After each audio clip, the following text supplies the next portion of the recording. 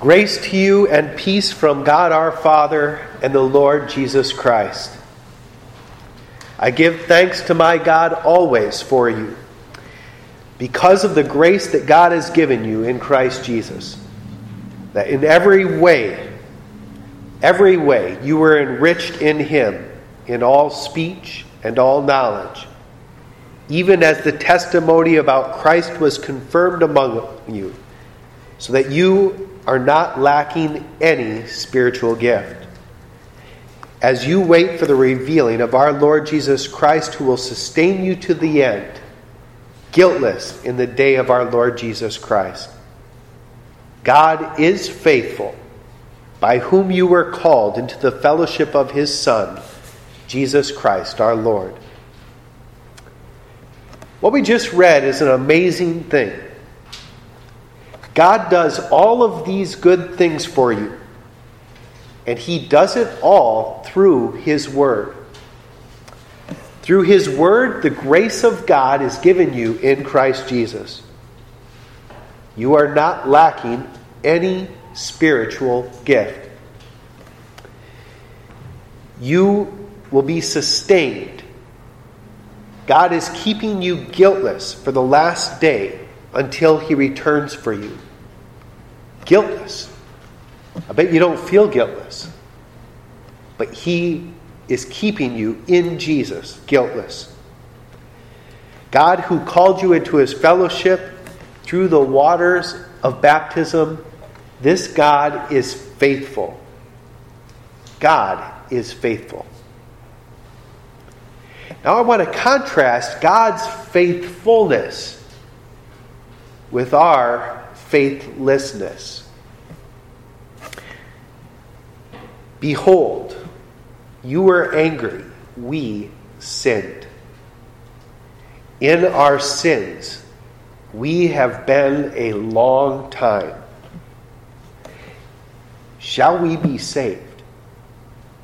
We have all become like one who is unclean, and all our righteous deeds are like polluted garments. We all fade like a leaf, and our iniquities, like the wind, they carry us away. There is no one who calls upon your name, who rouses himself to take hold of you. Isaiah wrote the above passage describing God's people who had received mercy upon mercy.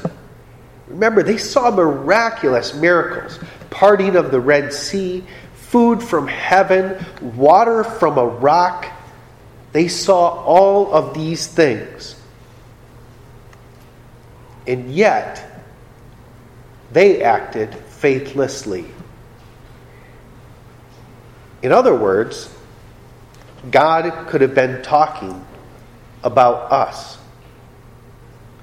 We, not just me, but you too, or not just you, but me too, we sit in our sins a long time.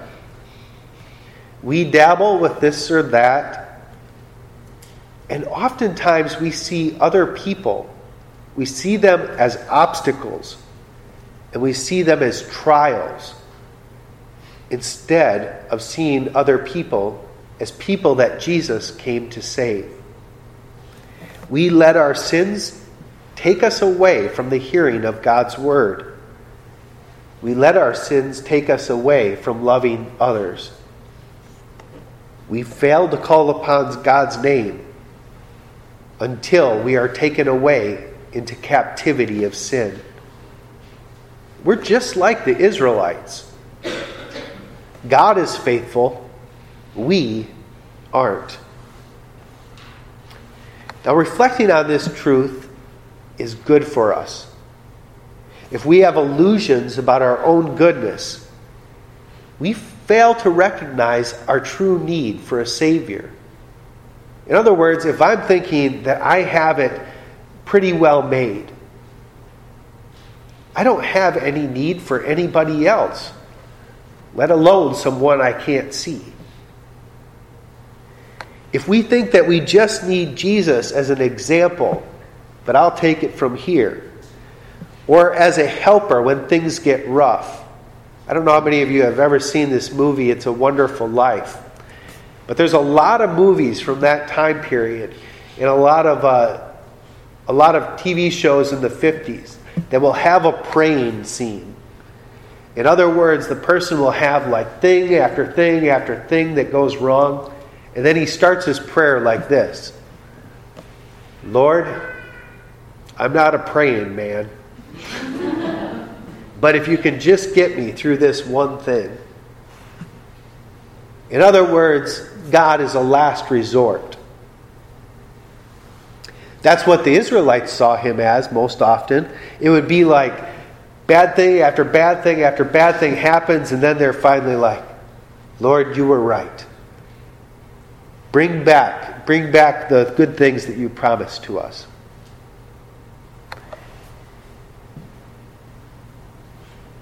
We are faithless. It is so easy for us to stop meeting with other Christians around the Word.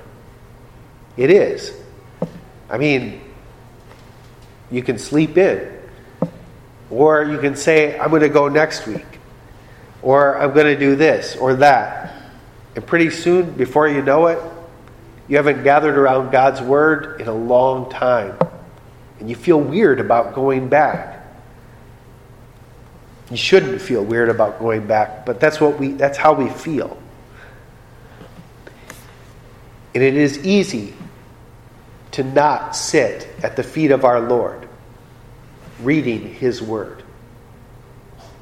I can think of a million other things that I should do, at least I think I should do, before I sit down and read God's Word. For me, it's I got to put the kids to bed, or this may sound really weird, but I've got to write that sermon. Because then you're in God's Word, but it's different. But there's all sorts of things that you can think that you need to do before stopping, before listening, before receiving. And when we spend time away from His Word, it is hard for us to recognize this, that we're getting carried away by the things that we are giving ourselves over to. It's so easy. It's so easy. It's easy for me to get carried away. And I know it's easy for you to get carried away as well. Now, at the point of our gospel lesson today, we actually see the Israelites all the way carried away. They're under Roman control. Their faithlessness had actually brought them to a point where they were being led by the godless. They were carried away by their sin to a place that they did not want to be. That's what sin does. I never follow sin after sin and say, man, am I glad where I ended up. No, I follow sin after sin after sin, and I feel ashamed. I say, I don't want to be here. I never wanted to go here. But one thing after another, this is where I'm at. That's what happened to the Israelites. Does it ever happen to you? Have you ever gotten carried away and then found yourself in a place that you want to escape from? Oh, Jesus, that you would rend the heavens and come down, that the mountains might quake at your presence. From of old, no one has heard or perceived by the ear, no eye has seen a God besides you, who acts for those who wait for Him. The Israelites waited in their slavery that was caused by their own sin. They waited for God to send them a Savior. We also wait. We don't wait under Roman rule, but we do wait under the rule of the prince of this world. And here in our gospel, you can see it on that painting. We see the advent, the coming of our Savior.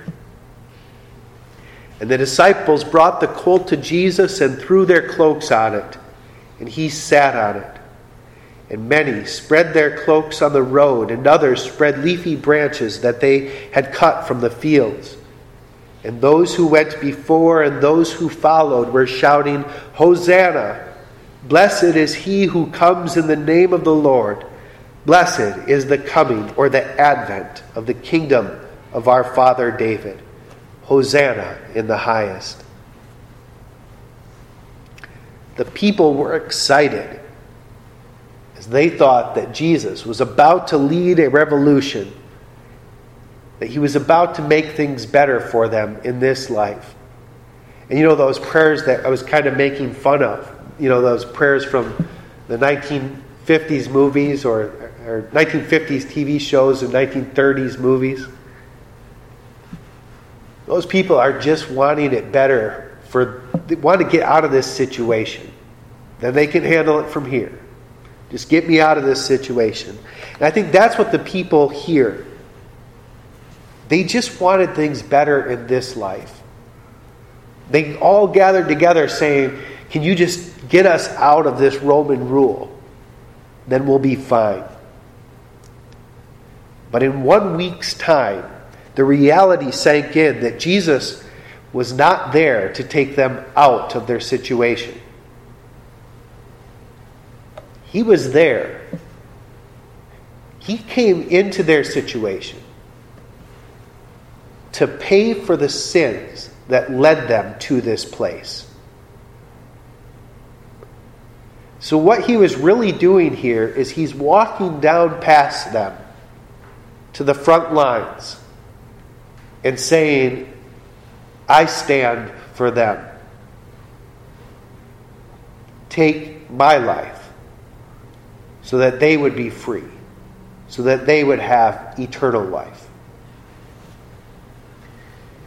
He was coming to serve and to give his life as a ransom for many. Jesus comes to you in his word today.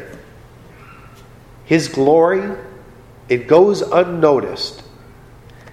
It goes unnoticed by the world outside, just as it went unnoticed by Caesar and the Roman rule as he marched into Jerusalem. Only the eyes of faith recognized the baby that laid in a manger as the world's only hope. Only the eyes of faith recognized the man hanging naked on a tree as one coming to save his people. Only the eyes of faith recognize a great rescue taking place as we meet within these four walls. Only the eyes of faith see Jesus in simple words spoken as we gather in his name. Only the eyes of faith see the body and blood of a king in the bread and in the wine. Only the eyes of faith recognize the faithfulness of God in the midst of the faithlessness of mankind. Advent is all about God's faithfulness to his faithless people. That faithfulness in the person of Jesus.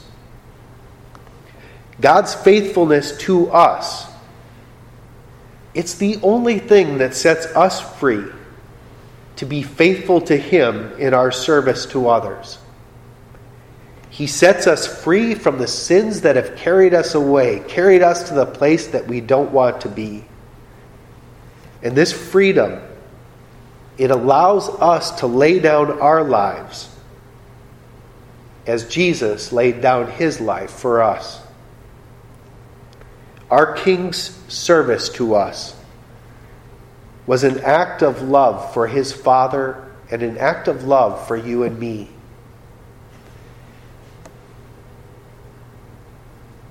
This changes us. It makes us so that we can't help but to lay down our pride, to forgive those who have sinned against us, to act lovingly towards our neighbor in need. And as we abide in him, we find our bodies doing less of what hate does. And we see our bodies doing more of what love does. You'll still find hate in there. We want to confess that. We want our Lord to operate on that. And we want for him to replace it with what love does. You cannot receive the advent of your King without being changed. And this changing, it is preparing us for the day when he returns in his final advent, for the day when he comes to take us home. No matter what happens, we receive our King through his word and sacrament, even as we wait for the fullness of the revelation on that last day. But until that day, I pray that the peace of God, the peace that surpasses all understanding, would guard your hearts and minds in Christ Jesus. Amen.